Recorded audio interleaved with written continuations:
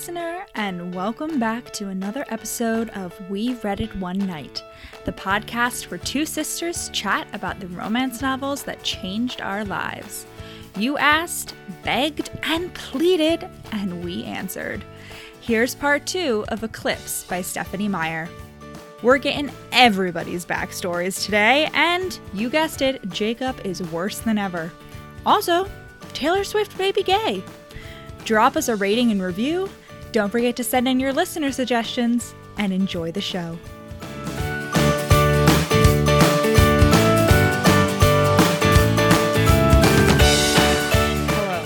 Hello. I have come prepared with an intro topic to talk about today.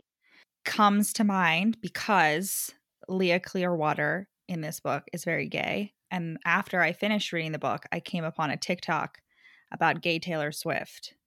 And so Gaylers. Yeah, well, listen, I'm saying gay Taylor Swift for the people not familiar with the lingo. Yes, called the Gaylers. And I would just like to emphasize how much that's definitely true. Like, she's bisexual. She's not gay. She's bisexual. I believe that she actually likes Joe Alwyn. But I also firmly believe that she dated Carly Kloss. And I also firmly believe that she's already come out via her music. But because the straights, and this is what the TikTok said, the straights don't know gay subculture and gay language. There's symbols and words that you only know if you're part of the queer subculture. They know because they're being told, but they just don't want to hear it. It's just turtles on turtles on turtles here, but looking at, if you look at her old Tumblr posts and mine, it's just literally wow, your boobs look so good. Me pretending that I was just complimenting girls. I just just objectively thought girls were pretty and no other deeper meaning associated with that. Me and Taylor Swift are the same person. Anyway, Taylor Swift is gay. Let us know your thoughts. Write in. Are you a gayler or are you hopelessly naive? Let us know. Hetlers can stay away. Is that what they're called? No, not I mean, there's the gaylers, and then there's people who, there's fans who, but the hetlers are specifically no, she's heterosexual. Why? How dare you? I don't think they would call themselves hetlers. I'm gonna be honest. I just feel that's not our podcast audience. No. Listeners. No. I think that you're I think we've established ourselves as a pretty gay podcast, gay adjacent podcast. Yeah, I definitely don't think so. I don't know why you're here if you're not at least open to the idea of Taylor Swift being bisexual. So, I mean, you're still welcome, but just know that you're wrong. Listen, I love you. My respect for you is a little bit diminished, but still glad to have you here listening. Are you eating more soup? Wow. I'm finishing my soup. Delicious. I made a delicious potato leek soup today, everyone. Courtesy of the Pioneer Woman, who I am rapidly becoming obsessed with.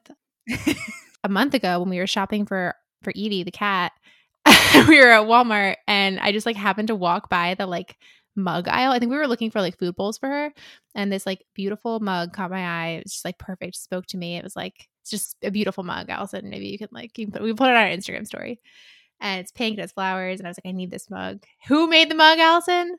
The Pioneer Woman. And then I brought it home, and you were oh my God, that mug. And I was they had a blue one that was the same vibe. You have a Pioneer Woman mug, and now we have Pioneer Woman potato leek soup with our Pioneer Woman mugs. You mentioned Evie. I don't know. Have we said on the podcast that we got did. A cat? Yes. When? I think so. I could have sworn you said. I don't know that we ever said it. We have big news. We have a cat. Woohoo! Yeah, if we haven't She's mentioned it, we put it on our Instagram. Yeah, she's adorable. She's a mother of 4. She was left in a sealed plastic bag hanging on the shelter's door handle with her 4 kittens. She's really fucked up, but she's adjusting well. Her kittens all survived. They're all doing great as well. And she's with us. All right. Back on our bullshit. Part 2, Eclipse by Stephenie Meyer. We left you on a cliffhanger, which was Rosalie's backstory. Now, you all know, if you listen to our other episodes, that we are Rosalie stans in this house. We do not accept Rosalie slander here. No. But the thing with Rosalie, I feel just as strongly that she is needs to be she's unfairly slandered as Leah. Leo Clearwater, but like I'm still a little bit afraid of her. And I don't know if that's because like I don't know if that's just because Stephenie Meyer did such a good job on me as a child, but just like I like feel like I would not be comfortable around Rosalie. Whereas Leah, like we'd be homegirls. Like I would totally be like 100% down to, like, Eventually, yeah, when she warmed hang up out to with you. Leah. Right. Whereas Yeah. like Rosalie, I think I'd be a little bit afraid of her. I don't know why. Like maybe it's just because she's like, it's just like Rosalie's like so hot that I would just right. feel It's like intimidated. scary to be around like beautiful people. Yeah. I don't know. Yeah. Yeah. Scary to be around beautiful people. But anyway, listener, I feel like we've already kind of described why we love Rosalie, but now you kind of get the pièce de résistance of why Rosalie is the best Cullen, hands down. Oh, for sure. With her backstory. So Bella, to catch you up again, has been kidnapped by Alice and is having a little sleepover at the Cullens. Edward has gotten a bed, which she refuses to sleep on. I just want to say she just sleeps on the couch. Good. And I'm like, but honestly, no, good. I feel like that's why would you make yourself more uncomfortable? It'll hurt Edward more than it hurts her. Like, that's realistically. True. He does lift her up and put her on the bed as soon as he comes home. The next I night. thought he did that, but then I was like, wait, is he just like sitting next to her and that's why she can't? No. He puts her on the bed. Okay, so anyway, Bella's getting ready for bed in her prison, and Rosalie swings in, and she's like, "Okay, so I'm taking advantage of this opportunity when like overprotective boy Edward isn't in the vicinity to tell you my backstory, and basically, I'm going to explain to you why I don't think you should become a vampire and why I've been such a bitch to you." She hasn't been a bitch objectively, but like why the book frames her as being such a bitch. Right. Well, she has been kind of mean to Bella. She has been kind of mean and she does admit that at one point she's like, I was mean to you because of the reasons which we are about to explain in the backstory, right. But also because I was like jealous that Edward had a crush on you and he never had a crush on me. Right. Not because she likes Edward, because like just like she's like, what, am I not like pretty enough for you? Yeah, like, she's just like offended. And what I will say, like both in Edward's defense, and I can't decide if this like is a plus or a minus for Edward. So Edward obviously knows Rosalie's whole backstory, and he has never told Bella the details. Like I don't even know what he told her. He doesn't tell them any of their backstories. Yeah. And so like on the one hand, like that's good because Rosalie's basically like, yeah, Edward doesn't like to tell other people's stories because like he gets details that they might not necessarily want to share, which is like noble. And this is like a really fucked up story that you wouldn't just want to like, you would want to let the person share themselves. Yeah. Yes. But on the other hand, like, I don't know. I feel like knowing at least some elements of it would have like helped like humanize Rosalie to Bella. And so I feel like it's not really fair that Edward let Bella like, I don't know. I think overall it was a good move on Eddie's part. No, overall good move, but I feel like it is, speaking of Leah, like very paralleled in that like the wolves all understand that Leah has a reason to be like very upset and like nasty. But like they quickly like just don't care. Yeah, they quickly stop caring about that and stop like giving her like slack for that. The same thing with Rosalie. So same thing. Just as I want Rosalie and Leah to be best friends. Oh, for sure. Oh, they would be such like that's so unfortunate. We're robbed of like a Rosalie. You know what? Rosalie could be like the person, the man behind the computer. So like Leah and her girlfriend are solving crimes, and then Rosalie's the one at the computer. / like the getaway driver. Leah is also supposed to be really beautiful. But we're just not like hit over the head with it as much. That's not her like defining personality. She's really beautiful, but also Stephenie, Racism Alert, describes her as like exotically beautiful, like beautiful in an exotic way. The first time we see her, and it's like, Speaking of racism, make sure you donate to the Quileute Move to Higher Ground Fund, which will be linked in the show notes below, in order to ameliorate some of the harm that Stephenie Meyer did to the Quileute tribe and their culture by exploiting them for this book series. And now into Rosalie's backstory. Rosalie comes in. She's like, can I come in? And Bella says, of course. My voice was an octave high, so it's more like, of course. It's like a big thing, particularly in like this era of YA, to be like, oh, her voice like shot through an octave, and I'm like, do you know? Right. It doesn't even sound weird. It's like totally normal. But like, yeah, if you think about it. No, because it's so common in books for that to be described, and I'm like, surely one of these authors like has played a musical instrument and knows how ridiculous that is. Anyway, yeah, Rosalie comes in, and she is like, hello. Before we say this, I do want to give a trigger warning, probably for like at least the next 10 minutes. I'll try to remember to put a show note when we stop talking about this. Rosalie's backstory involves sexual assault. So if that is going to be something that is triggering for you, you should skip ahead to the timestamp that I put in the show notes. So basically, Rosalie grew up in Rochester. She was like always really beautiful. That was like her defining characteristic. Her parents were like middle class, but they were kind of like social climbers. And even though it was the Depression, like she didn't really notice. Which is weird, by the way, that because she's like, my dad was a banker. And I was like, a Yeah. banker in the Great Depression? Like that, it feels like. It feels odd. Yeah. Not every banker, I guess. Not every bank, like, I guess. I don't know. Yeah, I have no idea. It just feels like that wouldn't be the secure job. Yeah, but I kind of relate to that because I feel like with the Great Recession, like I was not that aware of it either. I mean, the only thing No. like one of my best friend's dad lost his job. And so that was like obviously stressful for them, but like he found, it wasn't, that was like the only like adjacent direct like thing that I was aware of at the time. I knew that a few kids in my elementary school had like meal vouchers for lunch. Oh, really? Like low income meal vouchers, but I don't think I really like connected that with the Great Recession, even though it was like, because I feel going on at like the time. it's odd because like that was just like right around the time that I was like gaining sentience, of like the greater like political climate. No, seriously, like that was like because like I like President Obama, like 2008 was the first presidential election that I remember like really being aware of. Like I remember like some Dick Cheney or whatever the fuck his name is, Bush Cheney, like bumper stickers, but like that was the first election that I was like really like cognizant of. So I feel like that was, so it didn't seem, I guess like the recession like didn't make as much of an impact because it like was like the first, it's like how we didn't realize how shit low rise jeans are because that was like the first thing, the only thing you ever experienced. So you just think that's the only option. So recession is like the only option. Anyway, Rosalie, really beautiful. Her parents want her to marry well. And she's like, yeah, I was so shallow. Like all I wanted was like a nice life and a nice husband. I'm like, is it really shallow to want like a nice standard of living? Like doesn't everyone want to like that? Want a nice house and like a family and like what exactly is so bad? Stephenie, isn't that what you're like you think all women should want? I was like, I'm Stephenie, I'm getting mixed messages here. Right. And the one quote that skied me out though was she was like, I was pleased that men's eyes watched me everywhere I went from the year I turned 12. I was just like, girl, like I mean, obviously not your fault, but like I can't imagine like. Yeah, no, it was no.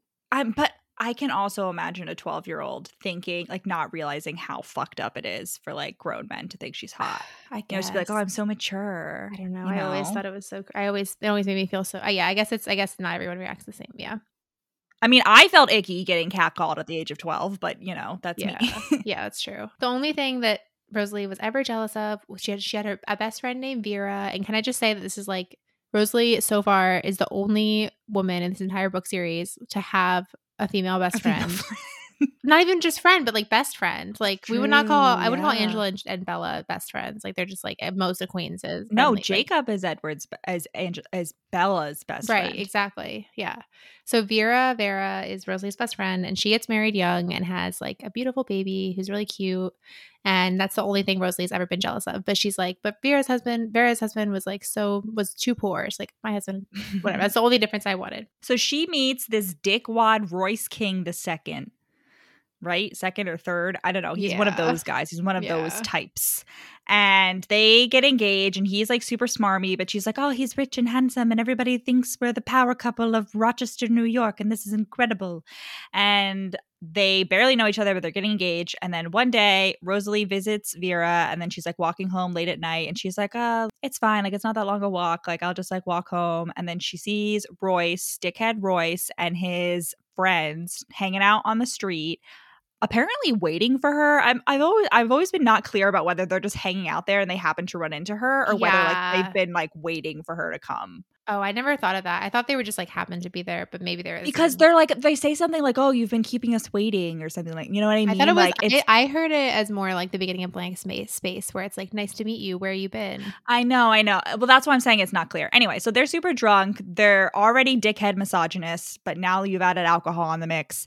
And basically, Royce is like, "Hey, isn't she hot?" And one of his friends is like, "I can't see under all those clothes." And then they assault her, and it's not like graphically described. We basically just cut ahead to her. She's like, I was like lying, bleeding, dying on the street. They left me for dead, basically. Carlisle has another villain moment in which he smells the blood, comes to see if he can help. So we're in the clear so far, but then he realizes, no, I can't help, but I do have a 17-year-old son in need of a girlfriend. Oh my God. So let me bring this super hot lady back. Oh my God. And turn her into a vampire without her consent.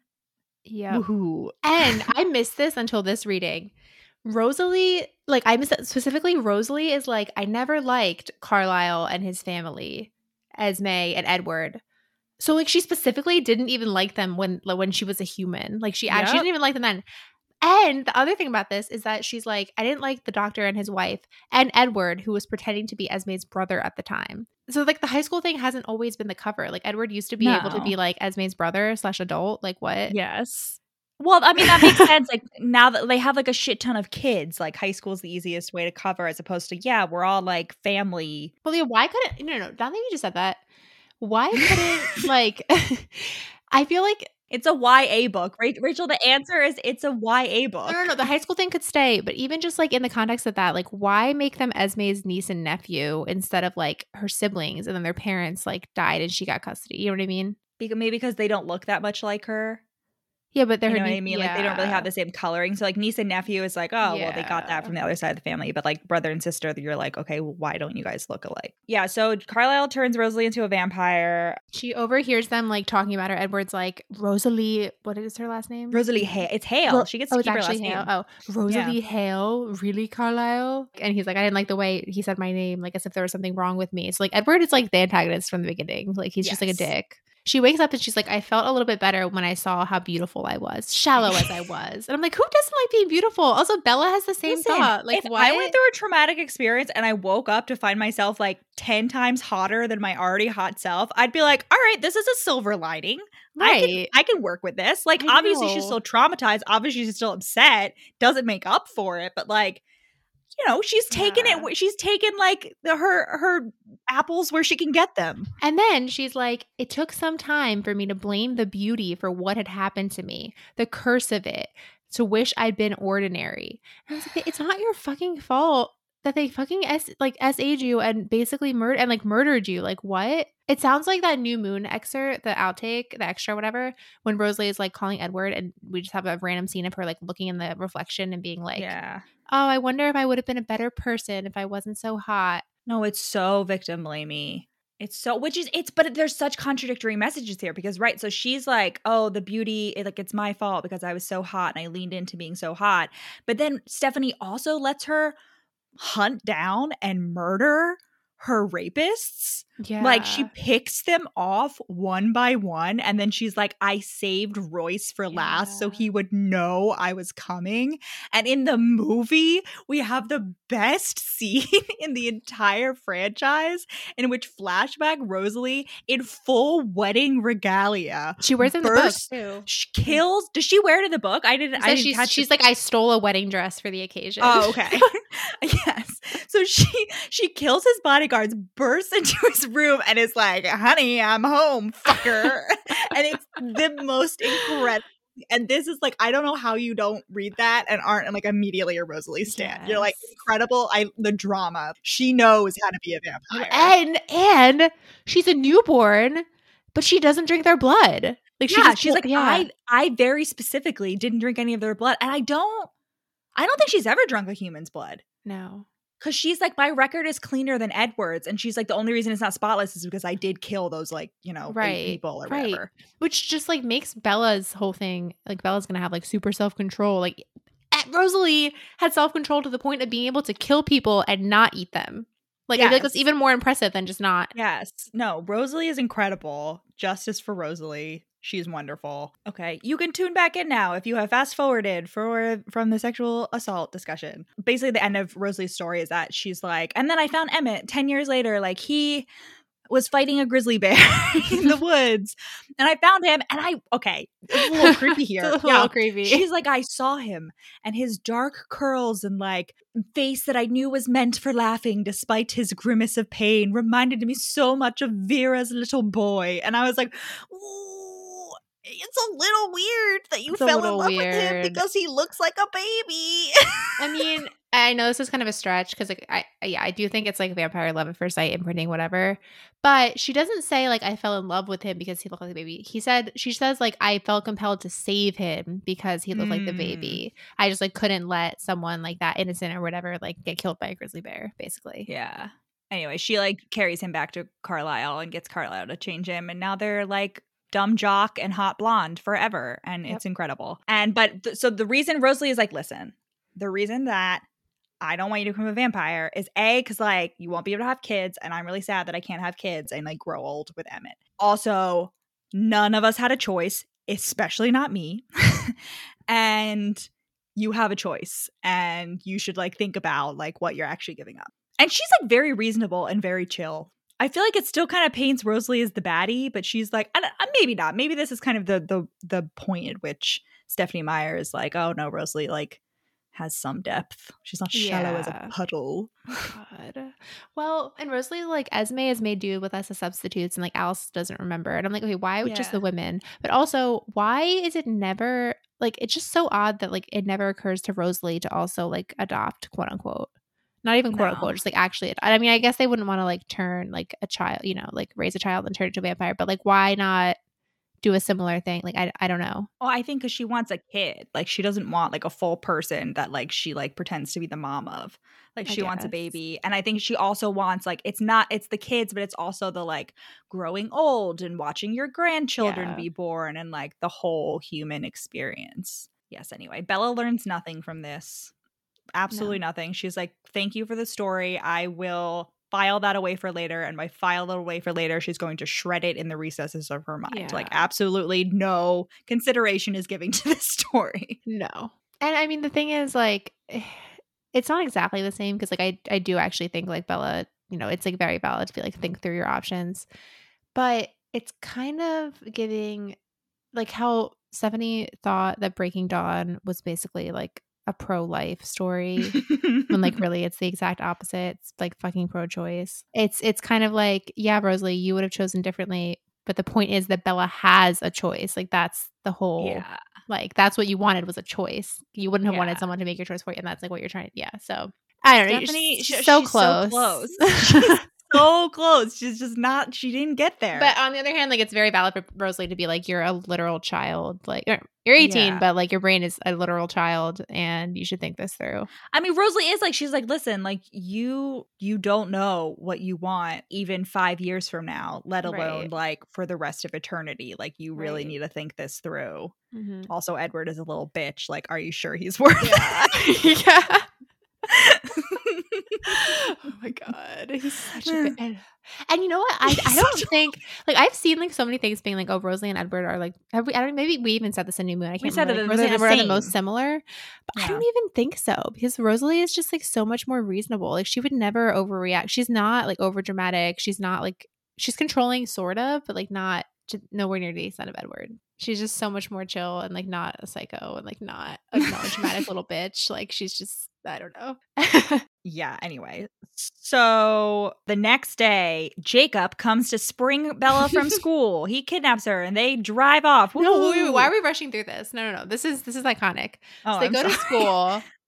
Alice is attempting to lay on the guilt trip on Bella. She's like, you're supposed to be having fun. He's going to take my Porsche back. And like Bella's like actually feels guilty. She's like, I can't believe I actually felt guilty. Like I'm like, I can't believe it either, Bella. And then she hears like a murmuring, like, you know, commotion in the crowd. And like, I just picture like, it's like the Red Sea parting, but like children. And it's just Jacob on his like flaming motorcycle once again, just like a fucking like Roman god, just like, and he's like, run, Bella. And Bella's like, I had a split second. She's like, how would Alice restrain me in public? And like, luckily she doesn't. So Alice like Bella makes it onto the motorcycle and they run away basically.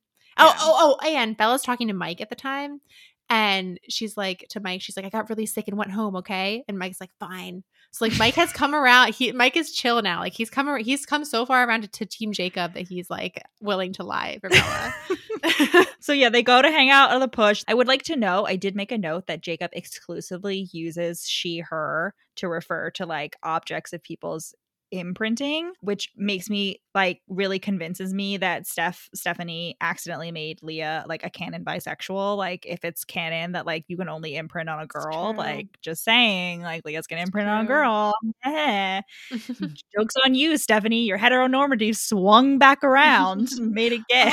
I thought another. So I said like the real thing that would have been best for like Claire and like any child is to just like not talk to them for like 25 years basically. Yeah. But also like.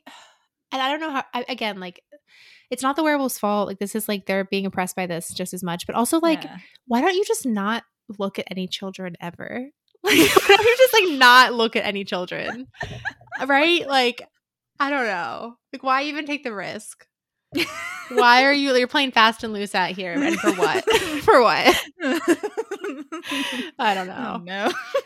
Oh, yeah. Yeah. So they're having a discussion, and basically Bella, like, it comes around to Bella being like, yeah, I'm like going to get turned into a vampire. Like, I've made my choice. Like, it's happening, and it's going to happen like after graduation. It's going to happen in a few weeks. And Jacob, they are drinking soda at the time, and Jacob squeezes his soda can so tightly that the soda like explodes all over them. And this just like really reminded me of the time that I came out of my room last week, and like you and Stefan were cleaning up cherry Coke from all over the kitchen because a cherry Coke can had like leapt from the freezer and exploded. Yeah, no, Stefan was trying to put them like from the box into the fridge. It was diet cherry Coke, so it was very easy to clean up. But yeah, it was insane. I don't know how it was like a perfect just radius. Come out and they're like guiltily like hello. It was I don't know how it was a perfect spray. It was like on the curtains, it was on the wall, it was on the cat's food, it was on the chair. I found some on a chair like 3 days later, but it came off easy. It was on the carpet. Like, oh my gosh. Yeah, anyway, I was like really like vividly remember that. Anyway, Jacob is obviously very pissed, hence the soda squeezing. And he basically tells Bella like, you'd be better off dead. Which is a dick thing to say, which is just the worst thing to say. He not only says, he's like, you'd be better off dead. I wish you were. Like, I wish you were. Like, what the fuck? Yes. Dickhead Jacob is rearing his ugly head again. So Bella, for the first time in her life, does not put up with the Jacob's bullshit and leaves. And she goes back to the house. And now Eddie Boy is back. Can I just say, so before she leaves, like they're just like chatting, and Jacob's like, don't you remember like when we were so happy? Like it was just like such a better time, like when Edward was gone. And Bella was like, I couldn't agree with him. This was my happy era now. And like, I feel like Bella thinks she's in like her lover era or something, but like she's really in 1989. Like that's what it is with Edward. Like she's not happy. I don't know. Maybe it's too convoluted. Anyway, she's back home. Squidward's back. Okay. Handsome Squidward has arrived. And we get the scene heard around the world by Twilight fans, because this book series is so dry and so mild that Twilight fans like went rabid for this before, the fade to black sex scenes of Breaking Dawn, which is a whole other issue that we'll get to when we talk about Breaking Dawn. But in this scene, Bella wakes up on the bed. Horny Bella is like rears her head. Now it's time. And her and Edward start making out.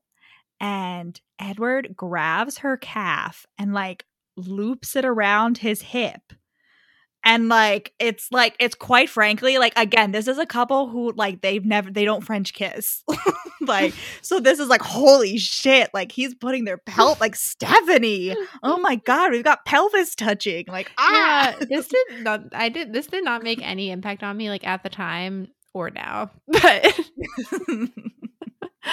this wasn't the scene that I reread in Eclipse. I think I reread the proposal scene later most. Anyway, horny Bella is like, let's have sex. And Edward obviously cock blocks because he's a sad virgin who must conform to sexual shaming.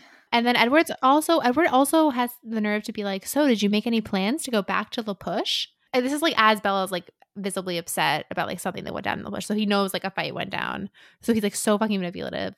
But Bella's like, oh, he must have like misunderstood. I'm like, no, the only reason he's saying that is because like he knows you don't want to go back, but he's like pretending to be reasonable or generous or whatever. But he also kind of does change his tune. He's like, I guess you're not in danger. Like you should go if you want to. Yeah. That's not what I got, because maybe I was just influenced by Stephenie Meyer's FAQ about Eclipse, about how like she wrote Edward as in like I said, like he's overcorrecting. So he's going from like trying to like protect Bella to the extreme and like stopping her from seeing Jacob to like being very laissez-faire about Jacob because like he doesn't want to like push Bella away by like, making her escape from school to go to La Push and like sneak out constantly. So like I do think Edward is actually being like I think he's written to be genuine here. Like, you can argue whether you actually think he is, but I think the intention behind this scene is Edward is like legitimately trying to be cool about Jacob. And I even wrote a note like Edward is being weirdly cool about Jacob. Yeah. Well, and the irony about the overcorrection is that like it's not really an overcorrection. Like he's just acting like a normal person. Like what? You have no right to tell Bella what she can and can't do or who she can and can't see. Like what? I don't know what middle ground she thinks he should be taking. Well, the middle ground would be Edward being like, yes, Bella, like I'm really jealous of Jacob. Like I'm admitting this to you. Please like choose me, as opposed to like kind of like pushing her closer into Jacob's arm. I'm quoting Stephenie Meyer's website. I'm not saying this makes sense, but like Edward, like by being so like cool about Jacob, he like kind of pushes her closer to Jacob and like makes her more conflicted. It's silly. There shouldn't be. I'm just saying that's the view. Yeah. I'm saying that's the authorial view. The only thing, if he like admitted, like, yeah, it makes me a little bit jealous, but like I want you to do like, but still, I don't know. I feel like he's just being the overcorrection because he's pretending to be totally cool. Well, he should be totally cool, right? But listen, it would not be unhealthy. Like we're talking about a normal teenage couple. Like you're not like. Your teenage boy and your girlfriend has a guy best friend and like you know that he has a crush on her. Like he's made it like very clear that like he likes her and like she's made it very clear that she doesn't like it. But you know, it's totally normal for you to still be like insecure. It's not totally normal for you to be like you can't hang out with him, like stop being his friend. But it's like healthy to be like, hey, like I just want to let you know, like, you know, I'm not telling you not to be friends with him, but like it does make me a little bit uncomfortable. Speaking of things that made Edward uncomfortable, also like Bella at some point has like another thing we haven't found out until now is that like the Denali coven, who are like the Cullen's friends, they are like three very hot sisters basically, and one of them, Tanya, was like into Edward when the Cullens lived up there for a bit. And Edward's like, Bella's like, tell me like what happened. Like I want the deets because like Bella's jealous too. And Edward's like, Tanya expressed a little interest. I let her know in a very courteous, gentlemanly fashion that I did not return that interest. And I was like, all right, a courteous, gentlemanly, aka get thou back from me, harlot. Like, like he definitely was just like back witch crosses, like. 100%. The power of Christ compels you. Back, demon. Oh my god. Definitely. Yeah, so basically Edward is like, listen, you can go hang out with Jacob. Like I'm gonna trust your judgment, and like also I don't want you constantly like having to escape. Like that's I've realized that is not the best way to go about this situation. Yeah. So that's resolved. And Bella doesn't get to have sex. And Bella goes home and Jacob has been like trying to desperately call Bella through Charlie to apologize. And Charlie's basically like, he's like, Bella's like, I don't like mad at Jacob, Meyer. And Charlie's like, that's not very attractive behavior, Bella. Forgiveness is divine. And, fuck off, Charlie. So that was a kind of weird phrasing the first time I heard it. But then like, is it Mormon? A little, as I don't know. That's what I was gonna say. A little bit later, Bella's like, I decided to be divine and like go forgive Jacob. You know, I was like, is this a Mormon phrase or something? Like forgiveness is divine. Like, is this something that like Stephenie thinks is like a normal? Oh no, this is to err is human, to forgive divine. It's apparently from Pope Alexander. Yeah, this is a saying from an essay on criticism by Alexander Pope. Oh, wait, Alexander Pope, not Pope Alexander. Who the fuck is Alexander Interesting. Pope? He was a 17th/18th century poet, translator, and satirist. Oh, so that could also be satire. Yeah. He's at the title an essay on criticism makes me think that that phrase is actually probably satire. A twist. All right. Anyway. All right. Backing out of etymology corner. Now we're back to Eclipse. Yeah. Bella goes up to her room and she's like, it's so weirdly tidy in here, and my pillow is missing, and my red blouse is missing, and a bunch of my other clothes are missing, enough that my laundry basket was full to bursting, and now it's not even half full. I was like, Jesus Christ. Like, half her wardrobe is gone. Like, yeah. I feel like this whole time I thought it was just, like, a few shirts, but, like, no, it's, like, literally half her closet. Yeah. So she's like, where did all my stuff go? Like, oh, Alice must have cleaned up. And then Edward shows up, and she opens the door, and Edward is like... stay here. And he runs upstairs and he's like, someone has been in your room. A vampire has been in your room. I don't recognize the scent. Oh my gosh. And like, they're super tense. They're like, oh my God, like someone has been in my room. Like even when Charlie was in the house, oh my God. And Charlie thinks that Edward and Bella are having a fight.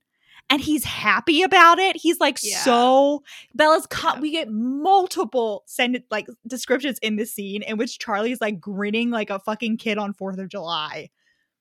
Yeah. Like, because he thinks his daughter is. I'm like, listen, you cannot like Edward, but like, again, like, this is just, that would distress Bella. Like, why are you glad that your daughter's in distress? Well, he's just like wants them to break up. Like, I don't know. He's just like over it. I know, but Charlie is like seems to be like constantly happy about things that upset Bella. Him and Jacob have that in common. Yeah, anyway, so they're like, oh no, a vampire has stolen Bella's scent. They're worried about that. And then Jacob calls once again and Bella's like, fine, I'll pick up the phone. I'll let Jacob off the hook, quote unquote.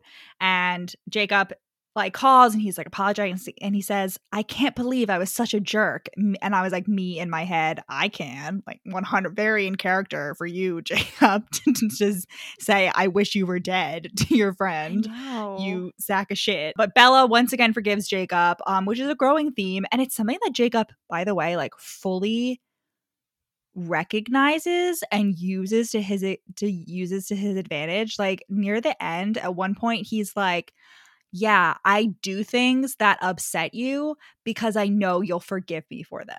So like Jacob has no consideration, like actively has no consideration for Bella's feelings because he knows she's like, as they benefit him. Like he uses it. He considers them and how he can manipulate them. Right. Like he's like, I do not give a shit. Like at least Edward like is like trying to make Bella happy, even if he's going about it in the totally wrong way. Like Jacob is like actively like, no, I literally don't give a shit about Bella's happiness. And Bella like recognizes it. Like remember, like it's the same thing as like, I know Jacob will tell me because he doesn't care if I get scared. Yeah. But it's like, it's presented as a positive, but it's not. Like, no. It's equally as fucked up. Yeah. So she calls and Edward is like, actually, it may be useful to have the werewolves watching out for a potential vampire in the area. So, like, let me talk to Jacob. And he's like, yeah, Jacob, like, you guys should keep an eye out. So now, like, the wolves and the vampires are doing, like, watch duty on Bella's house once again. And, Jacob comes over to get some of the scent. He comes over to get the scent. And right before he comes over, Edward purposely breathes on Bella's hair. And then before he, like, leaves so that when Jacob comes and hugs her, he'll smell it. And I was like, honestly, like, petty move of the century. That's incredible. Right. Well played, Edward. Yeah. And can I just say that I wrote this down earlier for Edward and Jacob does it too. Bella's, like, washing dishes and they both separately like come over to help her dry, which like just that's notable in that Charlie never does it. Like Bella's constantly just like the only one washing dishes. So at least like both Edward and Jacob like help, even though they weren't the ones eating, unlike Charlie. Right. Just the number of times even in this book like Bella like serves Charlie leftovers without even eating herself. So Jacob, I forget what upsets him. He like accidentally squeezes like a knife too hard while drying it, like slices his hand open. Because they're talking about her vampire transformation. He's trying to be cool about it. And we were saying like, oh, why doesn't Bella's like smelling of blood come back? And like she does. Like it's like the room shimmered a little around me, like my head whirled. So it does come back. Only in this scene, not later on when there's significantly more blood. No. And then Jacob heals right away and Bella's like shocked. And I was like, wait, there's no fucking way we didn't find this out until now. And yeah, Bella just somehow managed to forget it. She also managed to forget like the clothing thing, how like their clothes don't, because she's like, Jacob, why are you always shirtless? And he's like, well, it's annoying to carry around jeans in my mouth. Like I'm trying to like minimize here. To be fair to Bella about the scar thing, she learned about it when like Jacob and Paul had that fight in New Moon. Right. And like she sees Paul's scar, but like after it's like she doesn't see him get hurt. She just sees like, oh, he has like a really old looking scar. That's weird. Whereas now she sees Jacob like physically like pouring blood into the sink and like sees it heal like in the process. So I do get she is like it's a different experience. I don't know. To be fair to Bella, like to sort of conceptualize that sort of speedy healing is difficult if you don't actually see it. It's not at all though. It's like such a common trope. Like, come on, does Bella not read? Anyway. She only reads the classics. Mr. Darcy does not have sped up healing, so Bella knows not about it. Here's the thing else. He never gets injured, so it's not confirmed or denied. So also, so after Jacob's bleeding, Bella cleans with the blood, and she's like very thorough about it. She's friends with vampires, and Jacob's like, "Do you have OCD?" Which like this is the second like Bella also was like, "Do I have?" I was like, that is not what OCD is. No. Anyway. And then he tries to like hug her, and he's like, "Oh, your hair smells." And then we hear like Edward. He's like, "I realized what Edward was chuckling about earlier." Like, what a dick. And is this when he's like, I saw a story on the news about controlling abusive teenage relationships, right? Is this when he says that? Or is it the next time they hang? Yeah, no, because Jacob's like, "Oh, we're having a bonfire next week, like or whatever. Oh, yeah. You should come Tomorrow." Like you can see Quill and Embry again. Like Quill's pretty mad that you found out before he did, as he should be. And Bella's like, "I'll ask if I can come to the bonfire." And Jacob's like, "Yeah, I saw this thing in the news last week about controlling abusive teenage relationships." And I was just like, Stephenie, you think you're making it funny, but you just keep hitting the nail on the head over and over and over again without realizing this is a controlling abusive teenage. That's exactly what this is. Oh my God. Bella's like, shut up. And I'm like, no, he's right. Like, me stands up in the back row. He's right. What is that? That's like a Reddit thing. It's like a meme. It's like someone goes up to the microphone and like says something like, quote unquote controversial. Like, I don't know, like, Taylor Swift is gay. And then like the crowd boos. But then out in the back row, someone shouts, he's right. The spotlight shines on the back row. It's Taylor Swift. Yeah. Like that. Oh my God. So Edward like is his new like, cosplaying as a normal person mood. He decides that Bella can go. Wait.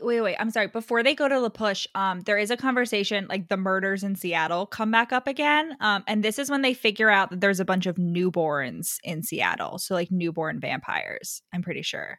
Because they're like, oh, it's like such erratic killings. Like we know it's a vampire, but it's like so many of them that there's no way it's just like one. Mm-hmm. So like, oh, it's probably newborn vampires. And newborn vampires are like super out of control and super bloodthirsty, and like they're just like a slave to their instincts. Strong.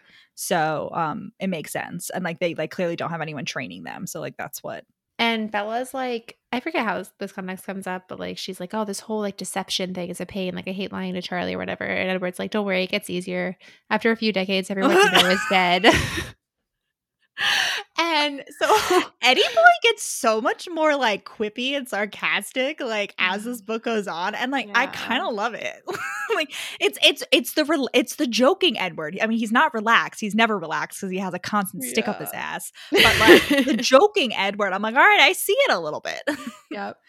And also Edward's like, fine, you can ride your motorcycle. Like Daddy will give you permission to ride it as long as you wear a helmet. They weren't wearing helmets before this point. No, like, what? And Bella's like, I'll look stupid. And I'm like, you know what? You know what'll look even more stupid? You flattened on the side of the road like a pancake. Oh my God. Like, you already gave yourself a traumatic like head injury the first time you rode one. So 2 of my dissertation chapters were about organ donation. One of them like spillover effects of life-saving policies. And one of like the biggest like areas of like studying this is in, I forget what, in like the 2000s, a bunch of states repealed their motorcycle helmet laws. So it was no longer required to wear a helmet while riding a motorcycle. Yeah. And it's a huge effect on organ donation. Like you can study like the spillover effects on like the organ donation supply, specifically because people aren't wearing helmets anymore. And what happens when you don't wear a helmet on a motorcycle, you become a great candidate to be an organ donor. Yep.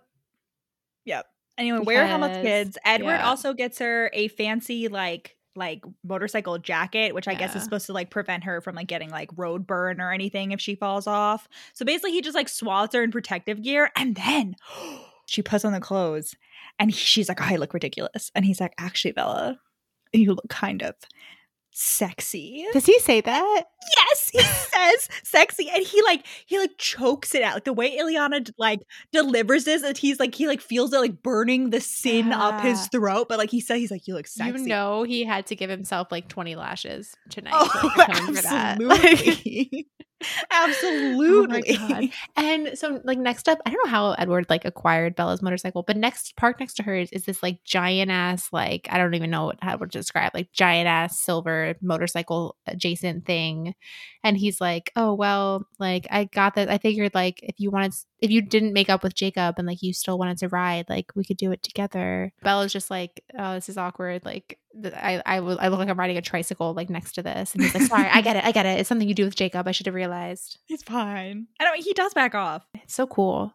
Like, why is this like not a bigger thing? It's great. Why doesn't especially when she becomes a vampire, like why doesn't Bella get like a sick motorcycle and like she can just ride her? zooms around? Yeah, that's so cool that Bella rides a motorcycle. I feel like that should have been a bigger part of her character, like in the movies too, not just with Jacob, but like on her own. Because like I didn't even, again, speaking of like things that I completely forgot about Eclipse, like the fact that Bella even uses it as like a solo mode of transportation at all. Like, yeah, why don't we get like a sick like chase scene? Or just like Bella just riding around for like, I don't know. Well, she is at one point. I'm pretty sure when she's going home from Jacob, she's like, or at some point she's like, yeah, motorcycles are like not great for Washington State because it's really rainy. It's like taking a 100-mile-per-hour bath. Yeah.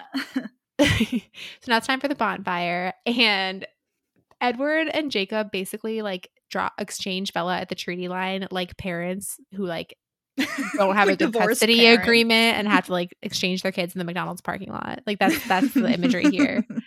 That's exactly what it is. It's exactly what it is. So yeah, so they all go, there's like a tribal meeting, which is basically just seems like a fun, cozy like campfire where like all of the like werewolves plus the tribal elders are like hanging out there. And Jared and Kim are there. And if you don't remember from last episode, we mentioned Jared and Kid. Jared is like one of the werewolves who is imprinted, and Kim is his object of imprintation. And Bella's like looking at them, and she's like, she describes Jared as, quote, like a blind man seeing a son for the first time, but also she describes him as like a mother looking into the face of her newborn baby. And I am like, they're not the same thing. One of those is an okay description of romantic love, Stephenie, and the other one is not. And she also like, so Bella's like, oh, Kim's like pretty ugly. Like her, quote, her nose and mouth were both far too, wait, does it say wide or thin? I wrote thin, but I feel like she says wide. I think it's like flat and wide for traditional beauty. Her face is mostly cheekbones. And I was like, all right, so basically she doesn't fit like Eurocentric beauty standards. Like, yeah. But then she's like, but after seeing Jared look at her, she looks beautiful. So yeah. No. So after all the werewolves eat like 20 hot dogs each, this is a relatively long scene in which we learn that they've each eaten like 20 hot dogs and like a family-sized bag of chips and like 5 sodas each. Billy Black and Old Quill tell the like legends of the tribes, and the reason like they all like, besides Bella obviously like already know the legends, but like this is the first time some of them are hearing them, like knowing that they're true or whatever. So we hear, I mean, I don't think we need to say like all of that. No, basically like the wolves started by spirit warriors. Yeah, whatever. Like the Quilliads used to be just spirit warriors, and then like because of a series of power hungry convoluted events, like they eventually became shape-shifting werewolves. And then the vampires finally showed up, and they were bad, and they got in a fight. And then the like OG werewolf died, and then his son is like, I'm going to avenge my father. Boom, I've turned into a werewolf. So basically, all the wolves are descended from like this one dude. Like they're all like related back to them. So only like his sons, as far as we know. So all of them got killed eating the vamp. So only this one baby was left, and he like turned into a werewolf. He was the son. Okay, so the OG werewolf guy had 3 wives, not at the same time. They like each like died, and the third wife was the object of his imprinting. So like he was going to die with her. Mm-hmm. So his oldest son with her dies fighting the vampire. The third wife sees that her husband's about to die. Her child has just died. She's like, fuck. So she stabs herself in the heart. I don't know why.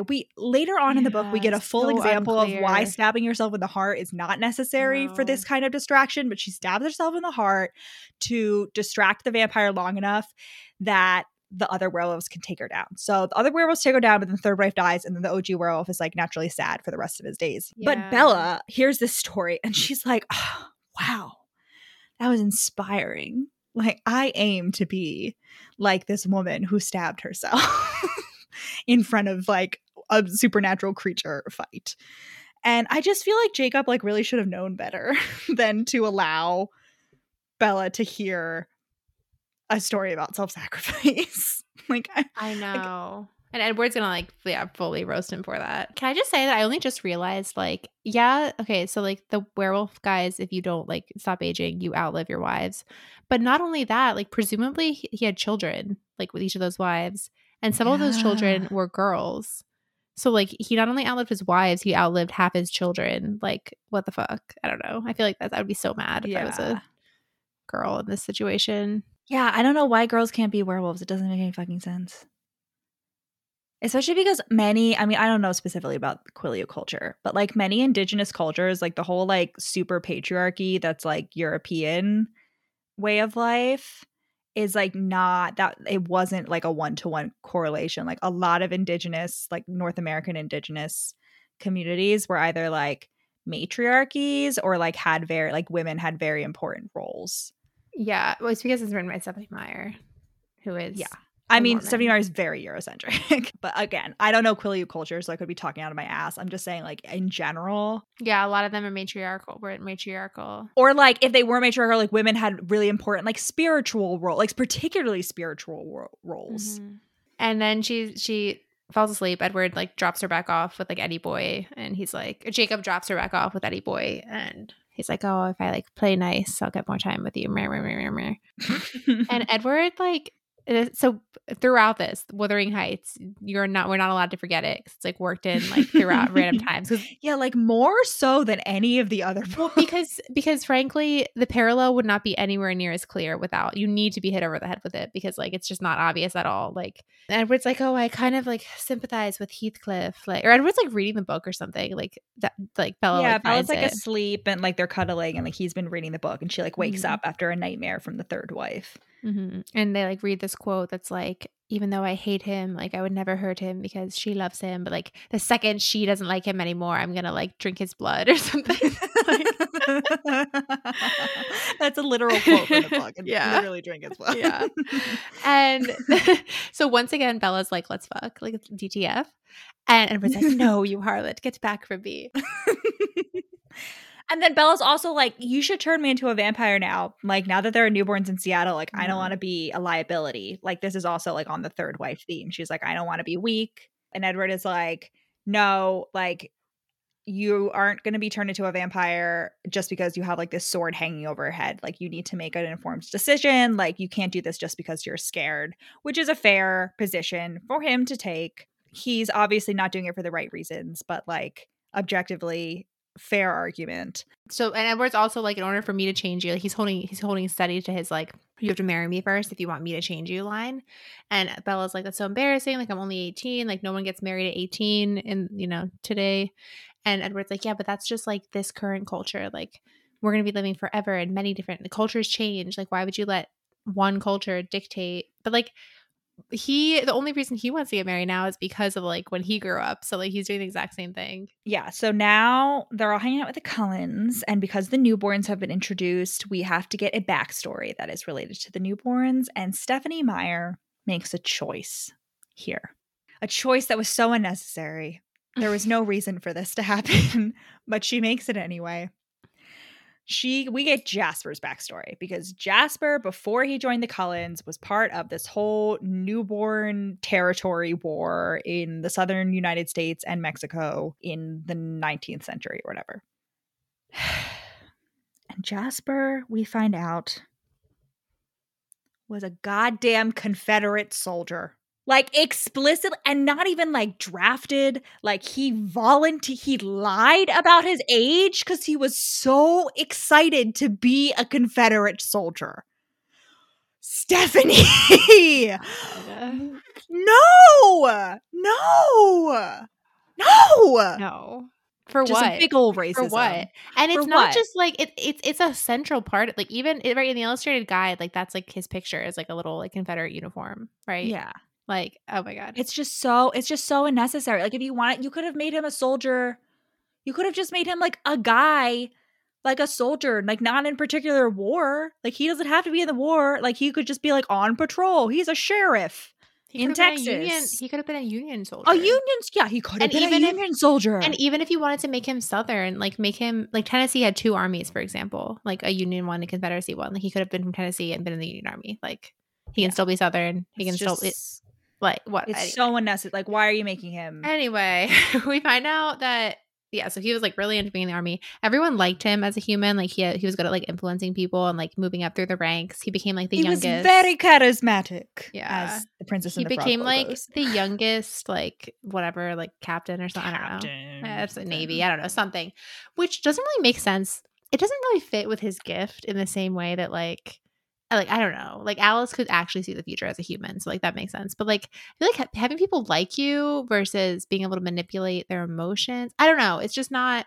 And it also doesn't, because people don't like Jasper as a vampire. Like he's not like a likable. No, but maybe it was like he's putting it as people always liked me, but maybe it was more like, oh, people always felt like really calm and happy around me, and so like I was more likely to be in their good favor. Yeah. So one day he's like walking back from somewhere by himself for some reason, and he runs into. He was evacuating because the Union. I don't know why he's I don't know why you would ever be by yourself, but like right, exactly, running from the Union. Oh, and no. He runs into these 3 women who are like by themselves, and his instinct is to be like, oh no, these poor women, I must help them. No, I'm sorry. He calls them not women.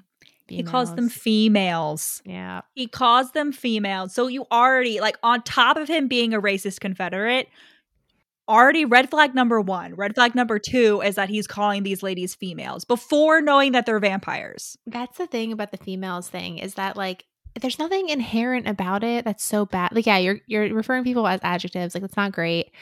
It's just the huge correlation with being like, yeah, a fucking Confederate soldier or misogynist or just like stupid and trying to sound a general smart. Shitty person. Right. It's not. Yeah. It's a marker more than like an inherent like, yeah. Anyway. Yeah. It's like if you use the word females, you're not automatically a bad person, but there's a pretty good chance that you're a bad person. Right. It's a tip off. So he goes up to them. He's like, can I help you? And he's like, their skin was so white. I marveled at it. Like, of course you fucking did, Jasper. Even the ones particularly, and this is another thing. I don't know whether we talked about this with Laurent, but how Stephenie canonically is like, there are no vampires of color, like explicitly, like even if you were, and like we see it here, Maria is supposed to be like indigenous Mexican, and he specifically is like, oh, she has those features, but like her skin was like porcelain. So like Stephenie very consciously made the decision to not have any vampires of color. And I just feel like it's so shit. It's the Mormonism. That's the thing. That's the thing in Mormonism, is that like dark skin is a curse and everyone will be white in heaven. Yes. Like Black people weren't allowed to like go to heaven until like the 1980s or whatever. It's something that I'm glad the movies were like, we're not going to do that. Yeah. That's stupid. Yeah, so Jasper gets turned into a vampire, and he gets recruited into the Newborn Territory War. So basically, like, the origin of that is that some guy really wanted some city and like made a bunch of newborns who are like super strong and like used them to like take out a bunch of like other vampire covens. And then the Volturi came in and like killed everyone and were like, cut that shit out because like people are gonna see us. And then they restarted doing it, but like in a more chill, secret, controlled way. So Jasper's like in this second stage, and he's like he and Maria are like helping people, like turning people into newborns and like training them and like using them. And like he's super good at it because he can like control their emotions. So like he can like, they're like super good fighters together because of that. So the territory wars are described as like, you know, if you're the only vampire, like for example, in Mexico City, you could feed 3 times a night and no one would ever notice. But that's still that's a lot of people. It's like 1,000 people a year. I guess I just looked at the population of Mexico City. It's 9.2 million, which is actually a lot. I mean, what was it in the 19th century though? Well, sure. So it's like even more noticeable.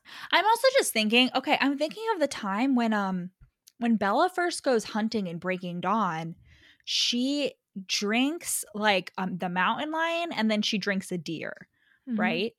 And she's like, oh, I felt uncomfortably full and like sloshy, and it was like not fun. So I'm also sitting here like, why would you want to drink 3 people a night? Like that just sounds like, right, it's gonna be uncomfy. Like, why? Yeah. Okay. The population in 1900 was 345,000. So like, yeah, no, that's like 3.45% of the population every year. That's a significant amount.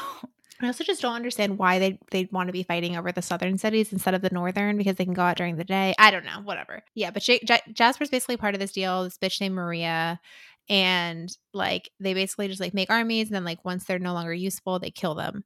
But Jasper makes friends with this dude Peter. And Peter's like, he's talented, so they keep him around. Yeah. And one day they're like killing everyone, and Jasper's like, I could tell Peter was uncomfortable. And then Charlotte comes in, and Peter's like, run, and he runs after her. And like, I could have stopped them, but I didn't want to. And Maria was like mad at me for that. Basically, like Jasper grows a conscience, like partially because like he can feel everyone's emotions, and he's like, this kind of sucks. Like, this is super overwhelming. And I'm like, why didn't you leave sooner? How? Yeah. Like, what? How? I guess because he paints it as like he just didn't know that there was like another way to live. And I'm like, use that big vampire brain, Jasper. Right. Like you can't think that there's like there's just know that everybody is constantly at war. Like, I just don't understand. You can't even imagine that there are people who just like only eat people occasionally and like otherwise just keep to themselves, like whatever. So Peter comes back and he's like, hey Jasper, there's a whole new world out there of not war. And Jasper's like, that's great. And then he leaves. And then he's still sad eating people because he's like, I can feel how sad and scared they are when I eat them. And that really puts a sour taste in your mouth, really ruins the meal. So one day he is brooding in Philadelphia and he walks into a diner, and I'm picturing specifically that diner. You know that like famous like 20th century art piece of like that diner at night? You know what I'm talking about? That's the diner that I picture. Yeah, me too. Yeah, it's and like so long. He walks it's like race in. Car or train yeah, car. Yeah. Shape. It's like you're seeing the diner from the outside. Yeah. Okay. So that diner, I'll link to the picture below if you don't know what we're talking about. And Alice is waiting there because like obviously she's like seen the future and like knows how this is going to go down. And she's like, you've been keeping me waiting a long time. And he's like, I'm sorry about that, ma'am. And he thinks she's going to attack him at first. Yeah. But then he's like, okay, wait. There's another option here. I do want to give a little shout out to the Twilight short films again in this situation because like Jasper sucks, but the Jasper and Alice short films are cute as fuck and just like fabulous. And specifically this one is really funny because like they walk in, like they sit down, and then it does the same sort of twist that Breaking Dawn Part 2 does, where it like shows Alice's vision, but makes you think it's like happening. So like Alice has a vision of like the waitress like getting a paper cut or something, and then like Jasper going crazy. So like, and then she like flashes back and she's like, oh no, like let's go. Like, and so that it doesn't happen. It's really great. Anyway, I really enjoy the Twilight short films. Once again, plugging those. They're really fun. I don't think I've watched that one. I need to. I really like that one. It's like it's like super short. I think it's like 4 minutes. Like, and it's literally just like Alice and Jasper meeting for the first time. So yeah. Jasper's backstory. And this is all to say that Jasper like is the one who knows how to fight newborns, and so he's going to give them all like little lessons. They call Tanya's coven, and Tanya's coven blames just Irina, but like I personally think Tanya's still a little salty about Edward rejecting her. No. Basically, no. They're like, hey, can you guys come help us? Because like there's like 20 newborns and like, you know, we're like, we know how to fight, but like, you know, there's still a lot of them. Can you come help? And Tanya's coven is like, no. Irina was in love with Laurent, and the wolves killed Laurent, and you won't let us kill the wolves, so we're not gonna help you. Hope you die. XOXO. Tanya, Kate, and Irina. Whatever. So they're shit out of luck.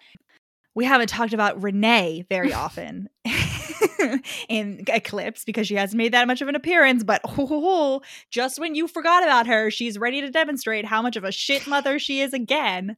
Renee isn't coming to Bella's high school graduation. And we find out. To be fair, Phil broke his femur and he can't move. But the important thing here is that Alice is like, oh, Bella, bad news. Renee was going to surprise you for your graduation, but she can't make it now because Phil broke it. So just the concept of a parent being able to surprise their child by showing up at their graduation, like this is your only child. It's your only child. What? Yeah, so Renee is just back to remind you why you should not feel bad for her at all that Bella is about to ditch her by becoming a vampire. So now Jacob and Bella hang out, but Jacob's really tired, so he's taking a nap. I'd also like to point out that we get a little nod that Billy's been hanging out with Sue, and I would like to point out further that it has only been a few months since Harry Clearwater, Sue's husband, tragically died, and Billy is already moving in He's already moving in on her. What Yeah. the fuck? In the movies, it's Charlie and Sue that get together. Like, it's No, like, Allison. I'm pretty sure. No, Allison. Charlie and Sue do get together. It's a canon love triangle that no one else seems to recognize besides me. I thought it was just Billy and Sue. I didn't think Charlie was there. there. They fight about it. There's like a little tension, like about who's gonna like push. Yeah, no. Who's gonna push themselves on I've the always widow picked up on first? this. Yeah, no, and Charlie wins, but well, obviously he has the mustache. Okay, and whatever. Yeah, they're like fighty at the wedding.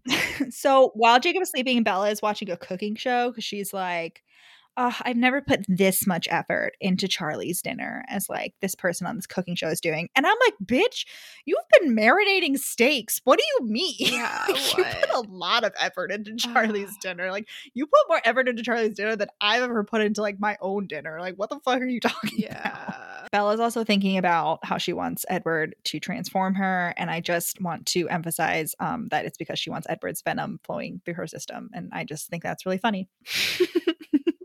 Oh, this is the section that I was taking notes while like having my eyes closed. So yeah, it's very PC. Yeah, Rachel was listening to this book and taking notes directly after getting LASIK eye surgery.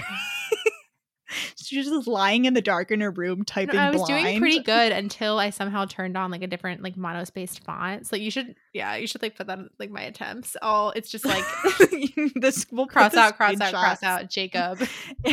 All right, so Jacob and Bella hang out, and Jacob tells Bella he's in love with her. Bella's like, dude, like, no, like, I don't feel that way about you. And Jacob is like, well, do you want me to go away and never see me again? And Bella is like, no. And Jacob is like, see? That's exactly what I was going to say. Yeah. Sir, doesn't prove anything. The argument that you think it is. Like, I have a lot of friends that I would be very sad if they went away and I never saw them again. But that doesn't mean I'm in love with them.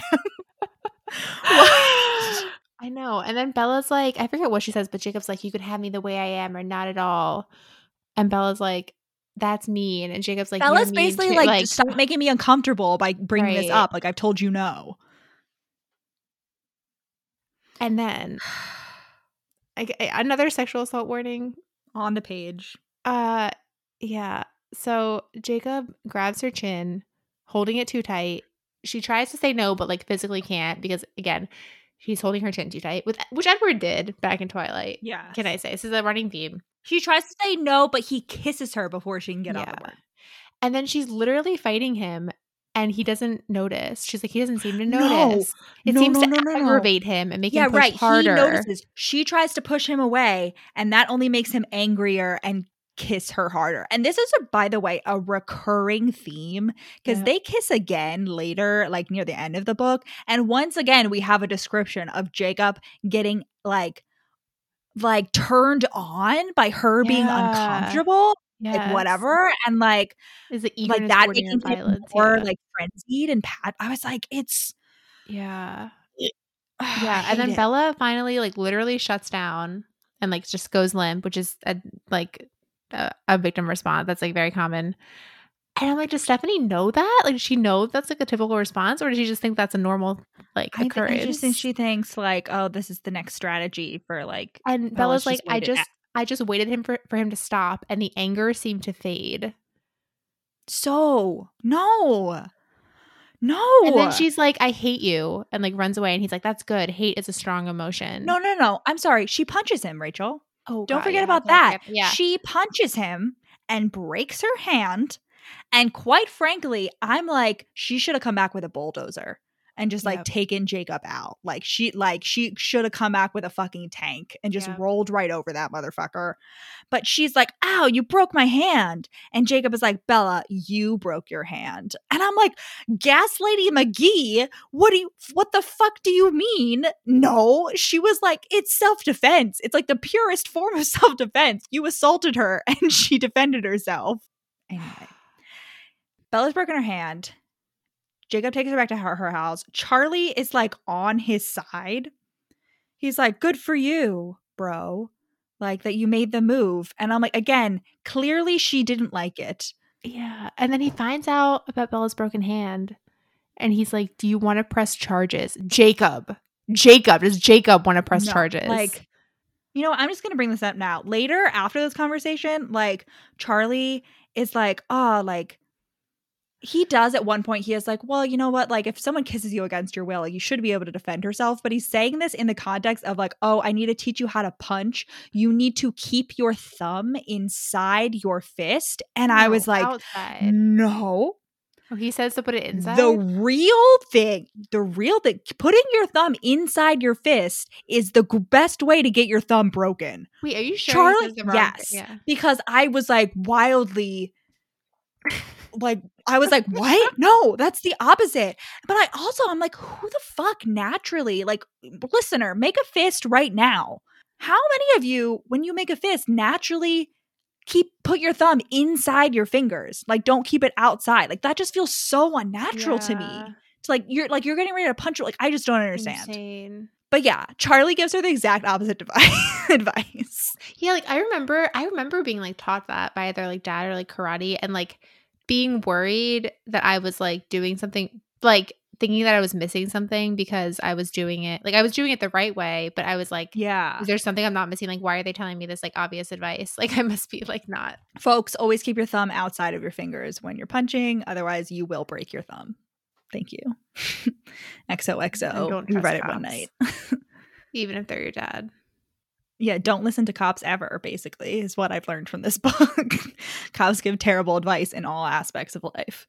Except for when Charlie was like, you should hang out with your friends and not just your boyfriend. That was good advice. But like it's failing to do his job. Yeah. Okay. Jacob is also like, you kissed me back. And I was like, Jacob can choke. Like, Bella's like, I was not kissing you back. I literally tried to push you away, and when that didn't work, I shut down. Like, what about that is kissing you back? You fucker. And Jacob's like, that was a good kiss. I think I can tell the difference. And I'm like, I think you can't. Like, what? No. Like, what? Yeah.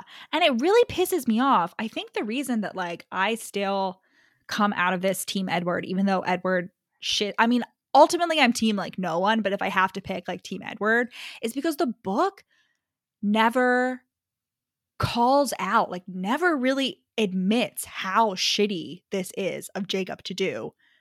Twice. He does this again, by the way. Like, the book never really interrogates that.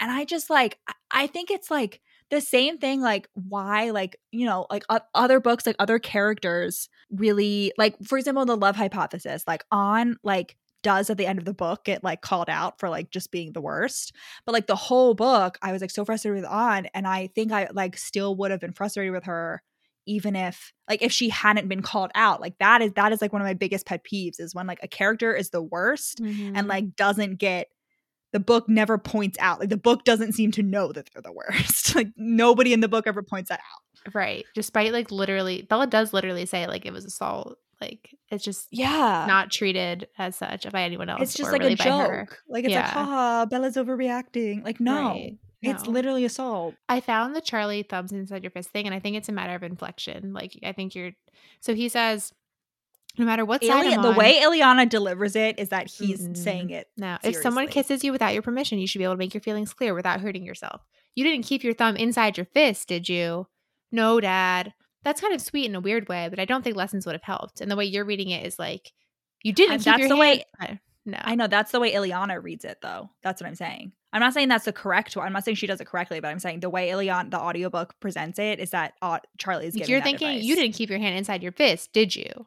Like, yeah. It's did you? That's how it's delivered. I think he's saying. So anyway, for the record, so everyone, Ileana giving the poor advice. Yeah, thumb outside of fist, gang. Just in case anyone's at all unclear about that. In case you ever need to punch someone, just know. Yeah. So now it's time for the graduation party, right? Wait, and so Edward comes. I just like this moment. Edward comes in and he's like, if you ever deliver her back to me in less than the perfect position that I left her in, I will break your fucking jaw. And I was like, yeah, nice. Yep. I like this. This is some antagonism I can get behind. And we also, unfortunately, establish the criteria of he's like, Edward's like, don't kiss her again. And Jacob is like, what if she asks me to? And he's like, wait for her to like ask you to. So it should be a given. Unfortunately, we have that criteria now put in. What do you mean? Like Edward gives her his permission, basically, for Jacob to kiss her, like if Bella asks him. Well, yeah. Isn't that just I know, but it sets up but the manipulation later that happens. Anyway, it's time for the convoluted graduation party that Bella obviously doesn't want, but Alice is going to throw anyway. No. Before this, I'm sorry. No, before this. Well, Bella and Edward are making out at one point, and I just like I don't know. I forget what context this comes up in, but I just have the note that like horny Bella is the reason she's considering postponing vampire transformation. She's like, oh wait, like what if I want to have sex with a human instead of like I think because she's like thinking of the newborns and how they're like they have only like such care about bloodlust. She's like, oh, I'm not going to care about making out with Edward. Yeah. Newborns only care about one thing. And Bella has the brain blast. She's like, we know that someone broke into my house, a vampire, and we know that there's lots of vampires in Seattle. What if, oh, this is pretty crazy here, all right? It's pretty crazy. What if they're connected? Oh, that's a big one. And no one else has thought of this, like literally. And she tells this to Alice, and Alice is like, oh my God, this is revolutionary. But they don't want to tell Edward until after graduation so that they don't like ruin graduation or whatever. He'll freak out. So, but this is another one of those things where I'm like, wait, they didn't figure this out until now? And also, so spoiler alert, eventually it comes to terms that all three of the things, Victoria, the vampire in her room, the vampires in Seattle, they're all connected. And I thought this was the point in which they figure out it's Victoria, but no, they don't even figure out it's Victoria until like the day before the final standoff. They're like, oh, Victoria must be like completely out of the picture. Like, why would she care at all? And it's like, why would she not care? Like, what? Where do you think she went? What? Yeah. Like, what she do you was in the area like a week ago. Right. Like she was like swimming, taking her like weekly laps over to Bella, like about to slurp her up after the cliff diving incident. Like, I don't understand. What? Anyway, so Edward, they go to graduation. Like, Bella's like, oh, Charlie's so mad that like Edward's riding to graduation with us. Like, oh, so annoying. But I'm like, why the fuck wouldn't Edward just go with his own parents and Alice? Like, what? Like, I don't know. I just want to leave her alone. Jessica, so in the book, Eric is the valedictorian and gives the commencement speech. But in the movies, it is Jessica Stanley because we stan Jessica Stanley in the movies. Mm-hmm. And I would like to say, I would like to admit something mildly embarrassing.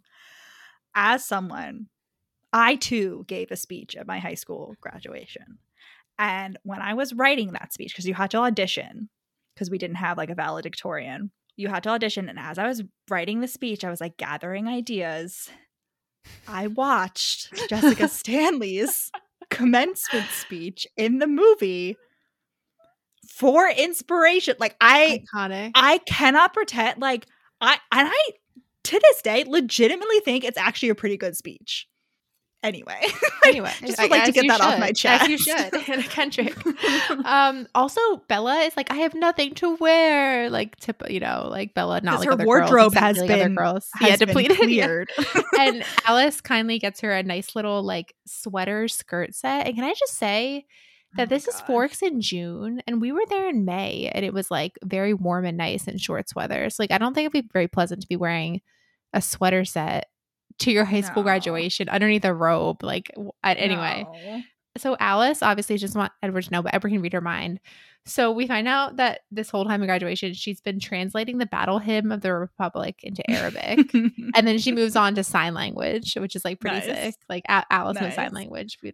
Edward too. So Bella then does tell Edward, and Edward is like, gotta go brood and figure shit out. So Bella is forced to go to dinner with Charlie alone. And they go to the Lodge, which is like the only fancy restaurant in town or whatever. And the only reason I bring this up is because so everyone else has gone there because it's the only fancy restaurant in town. And Bella is like, she's done. Like, she wants to go back to like, she wants to go to the graduation party. She's like, hey, we gotta go. I gotta figure out like what's going on. And Charlie is just like talking like to all the people, all the parents, and he's like socializing and chatting, and it gave me such flashbacks to church. Oh my god. Every Sunday when Dad would like get his cup of coffee and like be socializing, and I would just be like in the corner, like partially hidden behind a plant, just being like, I want to go home. I want to go home. I want to go. should just It take got two to the cars. point, listener, that we started to take 2 cars so that we could leave him behind. It just made sense because he also would like volunteer like afterwards and do some he would like do some like thing. accounting shit for the church. So like just so sometimes we would have to stay like and try to like be busy while he was doing like the account. Like it was so annoying. It's like I want you to have that time, but also like can be I want to leave. I want to go home. Please, I want to go home. So funny to see it. That's great. But the lodge just reminded me of, we had a similar restaurant, and then like Applebee's became the replacement once it like downsized. No, it was a similar. It was like a family restaurant because our area used to be like entirely dairy farms like 50 years ago, and so that was like still one of the local dairy farm holdouts. So they had like really good ice cream and also like dinner. And, like that's where everyone went. Yeah, it was like the one like big like like after it was like the after like fancy every place. single like that's where you play sports games like fucking parent teacher night, whatever. There's always one in like small towns. And we're not even as small as Forks, so like now there's like several of them. Now there's like several fancy places to go. But none of them are like, it's not like the big community gathering spot. We kind of like don't have that anymore. I feel like we've kind of been splintered. Like the theater kids, the sports, like the high school kids go to Applebee's, but like if you're gonna go somewhere for graduation, there's like 20 different like restaurants. And so Bella like this whole time is like, she just like doesn't want to, she just like wants to go home, and she's like I've been picking off pieces of my burger and stuffing them in my napkin when I'm sure Charlie wasn't looking. Just like, this is just like the number like 10th time that like Bella just doesn't eat for some reason. Like there's no reason ever. She like is constantly not eating. That's why she's 110 pounds, I guess. Yeah. So they finally go. Charlie drops her off at the graduation party and like obviously like gets out of there as soon as possible because he and Bella both hate parties, but Bella is the one that always has to go to them because having Alice as a sister-in-law would be a nightmare.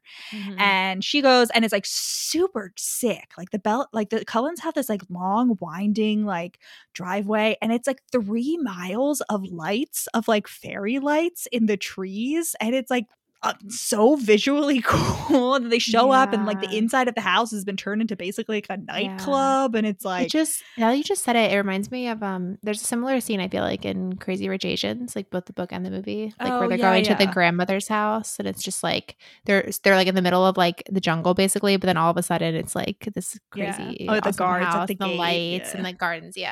So they show up. Everyone, the whole town shows up because everyone wants to see the inside of the Cullens house. And then Jacob shows up. Jacob has the nerve to show up to the graduation party, and then he manipulates her into forgiving him, and then manipulates her into like being grateful for the ugly ass bracelet he gives her. Yeah, he's basically like, he like acts like his feelings are hurt when she's like ignoring him, because she's also trying to like she saw that Alice had a vision right before Jacob and his friends showed up. So she's like trying to figure, she's like, oh my God, there's like more news. Like I have to go like ask her. And so she's trying to find Alice, and Jacob is like, oh, you're hurting my feelings, Bella. And I'm like, well, Jacob, considering that she couldn't hurt your face because you're a werewolf, maybe you deserve to have your feelings hurt a little bit. And then he gives her that ugly ass bracelet. Well, first he quote grabs her good wrist and yanks her through the crowd. Yeah. That's how he gets her she has a bad wrist, listener, just to remind you, because she punched him in the face and broke her hand. Yeah. So he gets her a bracelet that has like a little carved wolf on it, which is actually objectively cool, like a carved wolf. But the bracelet itself is very ugly. Isn't it just like a charm bracelet? Yes, but it's an ugly one. What is it? Like in the movie, it's ugly. It just has very big, like just the chain itself. Not my taste, and my taste is really the only one that matters here. Basically, all the jewelry in this book is ugly as sin.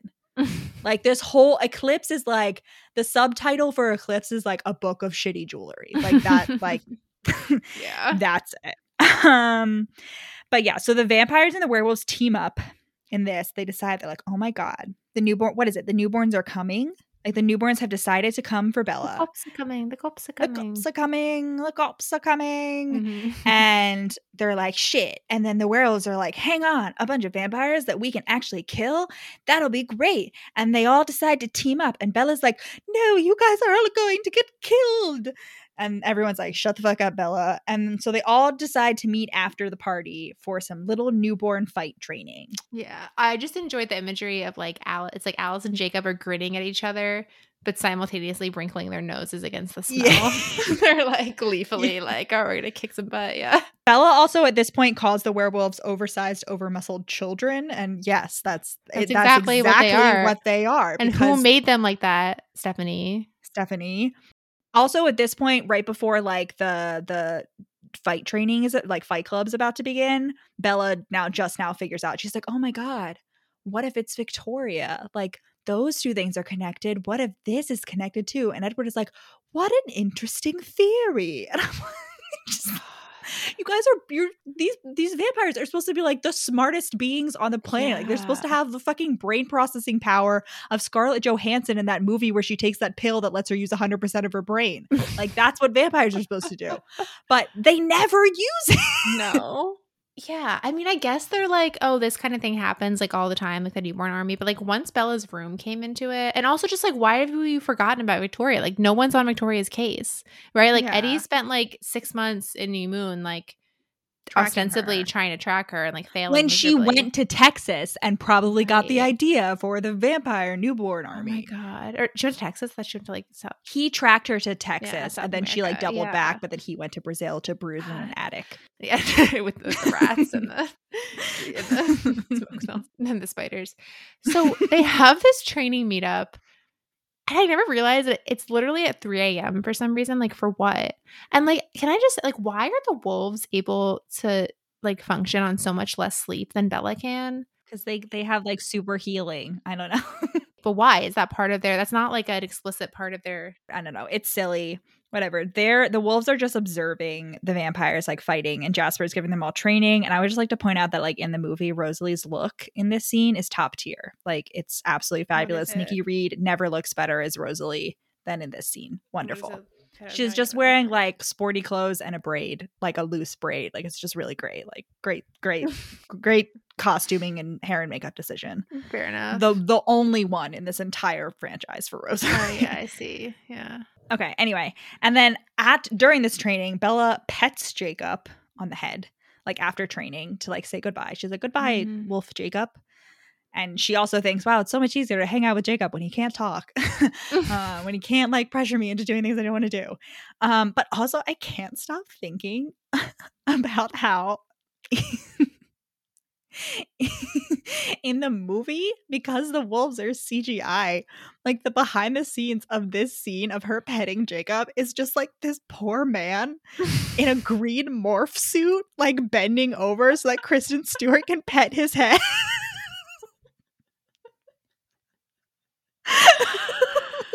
Oh my God. I was just like, how did any like that's why actually all the actors in the Twilight movies like constantly look so constipated. It's because like they're struggling so hard to like hold in a laugh. My God. The whole time. Anyway, it's the next day. Bella has slept the whole day long. She wakes up. She makes Pop-Tarts. Rachel, how do you feel about the fact that she puts the Pop-Tarts in the toaster? She toasts the Pop-Tarts.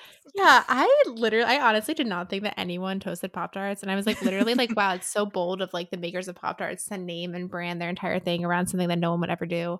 But apparently some people do toast Pop-Tarts.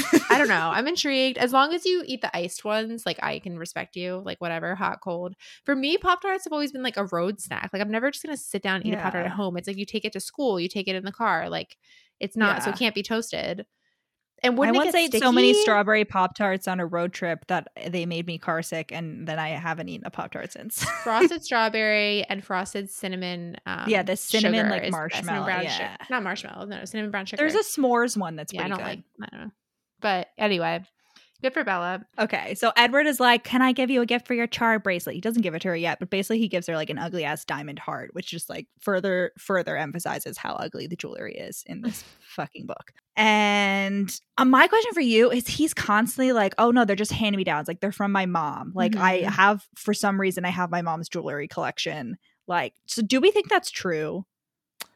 I don't know. I mean, or do we think he's just like secreting diamonds onto her and telling her that they're hand-me-downs? Yeah, like because I thought his parents were like not super like this. No.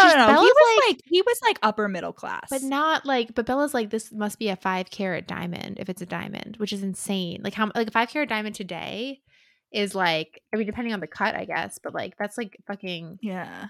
Like that's insane. So like I mean, on the one hand, there's like no reason he couldn't have gotten his mom's ring. Also, like, why would she have that? Why would his mom have like a random diamond charm? Yeah, like maybe in the he shape got of a heart. made into it. I don't Like- know. But like the description of the engagement ring, which I guess we'll talk about in next episode, like it doesn't sound like an engagement ring that would exist in the Edwardian area. No. Whatever. Yeah, I don't know. I don't think. I don't he know. I would just think Edward's full of shit. I think Edward's full of shit. I don't think he would explicitly lie. Like that's not his MO. Is like to explicitly lie. What happened was that Carlisle felt so bad about like robbing Edward of his life that he actually bought a bunch of diamonds and was like, these were your parents. These were your mom's diamonds. And Edward's like a little boy. He has like no idea. Yeah, Edward's like, okay. Not going to question anything Carlisle says ever. And then Edward's telling her all that. He's like, yeah, looking in the wolf's head, like it's like a soap opera, like all the shit that like goes down. And so we learn about two things here that frankly would have made much more interesting books. Mm-hmm. We learn that Leah's a werewolf. This is when we learn. And then we also learn about Embry's like secret parentage. Oh yeah. So basically, we know that Leah and Sam dated and that Emily was Leah's cousin. And now poor Leah has to be a werewolf and not only be in Sam's head, but have Sam and everyone else be in her head. And Edward's basically like, she's making life so much harder for the rest of them. Like, I don't think she deserves your sympathy. Like, she's being deliberately malicious. And I'm like, all right. Or we could acknowledge that this is extremely shitty. Like, why are we immediately turning on Leah? It's been like less than a year. Yeah. You know? Yeah. Like, or it's been like a year basically since like Sam dumped her. Like she's allowed to still be upset about it. And I guess she's being like mean to the rest of them, like unrelated from that. But like, I don't know. I just can't imagine feel that like they were nice to her. Like, right. I just feel like there's probably extenuating circumstances. Like she's being mean to them because they're constantly having obnoxious thoughts. But like they're like, no, I'm not. Like I'm just being totally normal and she's overreacting. But like, I don't know. I feel like Leah's totally justified. I feel like they're all being dicks. They're probably also all being weird because like she constantly has to like essentially get naked in front of them. Right. And they're probably like super weird about that too. Yeah. And, like just super weird about the fact that like there's a girl in their boys club. Right. 100%. Like again, what was the point of creating this character entirely to shit on her? Like there's no other story arc here. And then the Embry thing is that, so we mentioned earlier that all of the wolves are descended from that one guy, right? So they all have to like come from like, and so the only three remaining people in that previous generation were Billy Black, Old Quill, and Sam's dad. But Embry, his mom came from another tribe and like moved to the Quileute reservation, and so everyone assumed that like his like bio dad was from the other tribe. But then Embry turned into a fucking wolf, so they're like, all right, well that leaves only three possibilities. Like his dad has to either be Billy Black, Quill, or Sam's dad, all of whom were married at the time. And so they all like Sam's dad is like shitty, like he left. He's a piece so of shit who like it's abandoned him, them, basically. But also I'm like, you also thought it was impossible for girls to be wolves until like a week ago. So like, why couldn't there be some other situation where like the gene is dormant and like it comes to light? Like it could have been some ancestor. It's been like 1,000 years, let's say, like give or take, like at least probably 1,000 years since the OG werewolf. And like the Embry's mom came from, what is it, the Macaw tribe, which is described in the legends. Like the Quileutes and the Macaws, like in they've world. Been tight I don't know whether time. This is like they've been next to each other. You're telling me that like not once one of the Quileute, like there wasn't like intermixing. You could so easily like the werewolf, if like in the modern day and like whatever, like the werewolf gene doesn't turn on unless there's vampires nearby, why couldn't there have been the gene and then his like ancestor just didn't happen to be around when the Cullens came by the last time, right? And so it never turned on, but he still has it. Like I just don't understand. Like the implication that this werewolf gene is exclusively contained to the Quileutes is that the Quileutes are incredibly inbred. Right. The implication that it's exclusive to the Quileutes who happen to still be living on the reservation in 2005. Like that's the thing. Yes. Like how there must have been people. Like not everyone exactly. Like it's not like they weren't allowed to like. It's not like no one could ever move make any sense. in or out. It doesn't. No, it's stupid. No. Whatever. Anyway, I would like a book about like Embry's parent, like the trip to the DNA test, right? For like, Embry. Yeah. Again, yeah. Like, come on. Why does no one I don't know. I guess DNA test in this or just situation. cop to it. Like, why doesn't Billy Right. cop? Like, if it's Billy, like, his wife is, like, not to be a dick, but his wife is dead. Yeah. Well, that would just mean that it's not any of them, you know? Like, Right? Yeah. Like, why why can't are we you just fucking cop assuming? to it? I don't know. I guess you can't really do a DNA test when they have like 27 chromosomes or whatever. I mean, like, Carlisle could, because he does a DNA that's test on, like, true. all of them. Yeah. So Yeah. What the hell? God, yeah, can't believe I whatever. didn't think of that. Whatever. This is at the time that Bella, she asked Edward to stay with her during the fight because she's like, I don't want you to get hurt. And you said, like, with the wolves, it's going to be super easy. Yeah, she does a pretty good job. Like, I feel like this is an Edward level convoluted argument that she then flips around on him because she's like, either she, like, leads him into a trap, and she's like, Yeah. surely it's not this easy. Like, surely he's going to see this coming, but then he doesn't. She's like, either it's more dangerous than you want me to know, in which case it would help for me to be there in the clearing so that, like, I can distract them, or it'll be so easy that someone, aka you, could sit out. And Edward's like, you got me there, like rats. And this starts their whole, like, compromise. They love saying the word compromise, their new buzzword from here on out. Yeah. Like, Edward's like, you gave me two alternatives and I chose the one I could live with. That's how compromise is supposed to work. Edward's like, I'm so healthy. We're communicating. Like, And look then at me. Get ready to be sick of me being the word compromise. Yeah. And horny Bella has been dormant, like, briefly up until now, and she's like awakening from her slumber at this agreement because Edward and Bella are going to have like a 2-day sleepover basically. And then we'll end on this. They have like a second Fight Club night, and Jacob hums as, like, sort of like he and Bella are communicating, and it is wilder than a cat's purr. So, but conveying the same sense of contentment. yes, Purring. so important. Jacob is actually a cat in a dog's body. Mm-hmm. Actually, that's an insult to cats. So I don't know what the fuck he is. He's like a fucking swan in a wolf's body. He's just an asshole in a cuddly form. Yeah. No, but swans are assholes. Yeah. God. Yeah. Anyway, on that note. And on that note, we're wrapping up. Tune in for part 3. Yeah. Allison, where can they find us? On Instagram, TikTok, and Facebook at We Read It One Night. On Twitter at We Read It Podcast. And you can email us, wereaditonenight@gmail.com, to let us know if you, what did I ask people to tell? Oh, let us know whether you think Taylor Swift is gay. And also let us know any listener suggestions for books that you would like us to do. This whole summer we've been doing listener suggestion summer, so keep them coming. Also, we have merch on Redbubble, and I always forget to mention it, but it's always in the show notes. You can buy some pretty sick merch, and I am probably going to add some more soon, possibly by the time this episode comes out. Who knows? And that's it. That's all. Also, leave us a rating and review wherever you listen. Rachel, what can they put in their review as a little nod that they're leaving their review during this episode? The phone number to your local domestic violence helpline.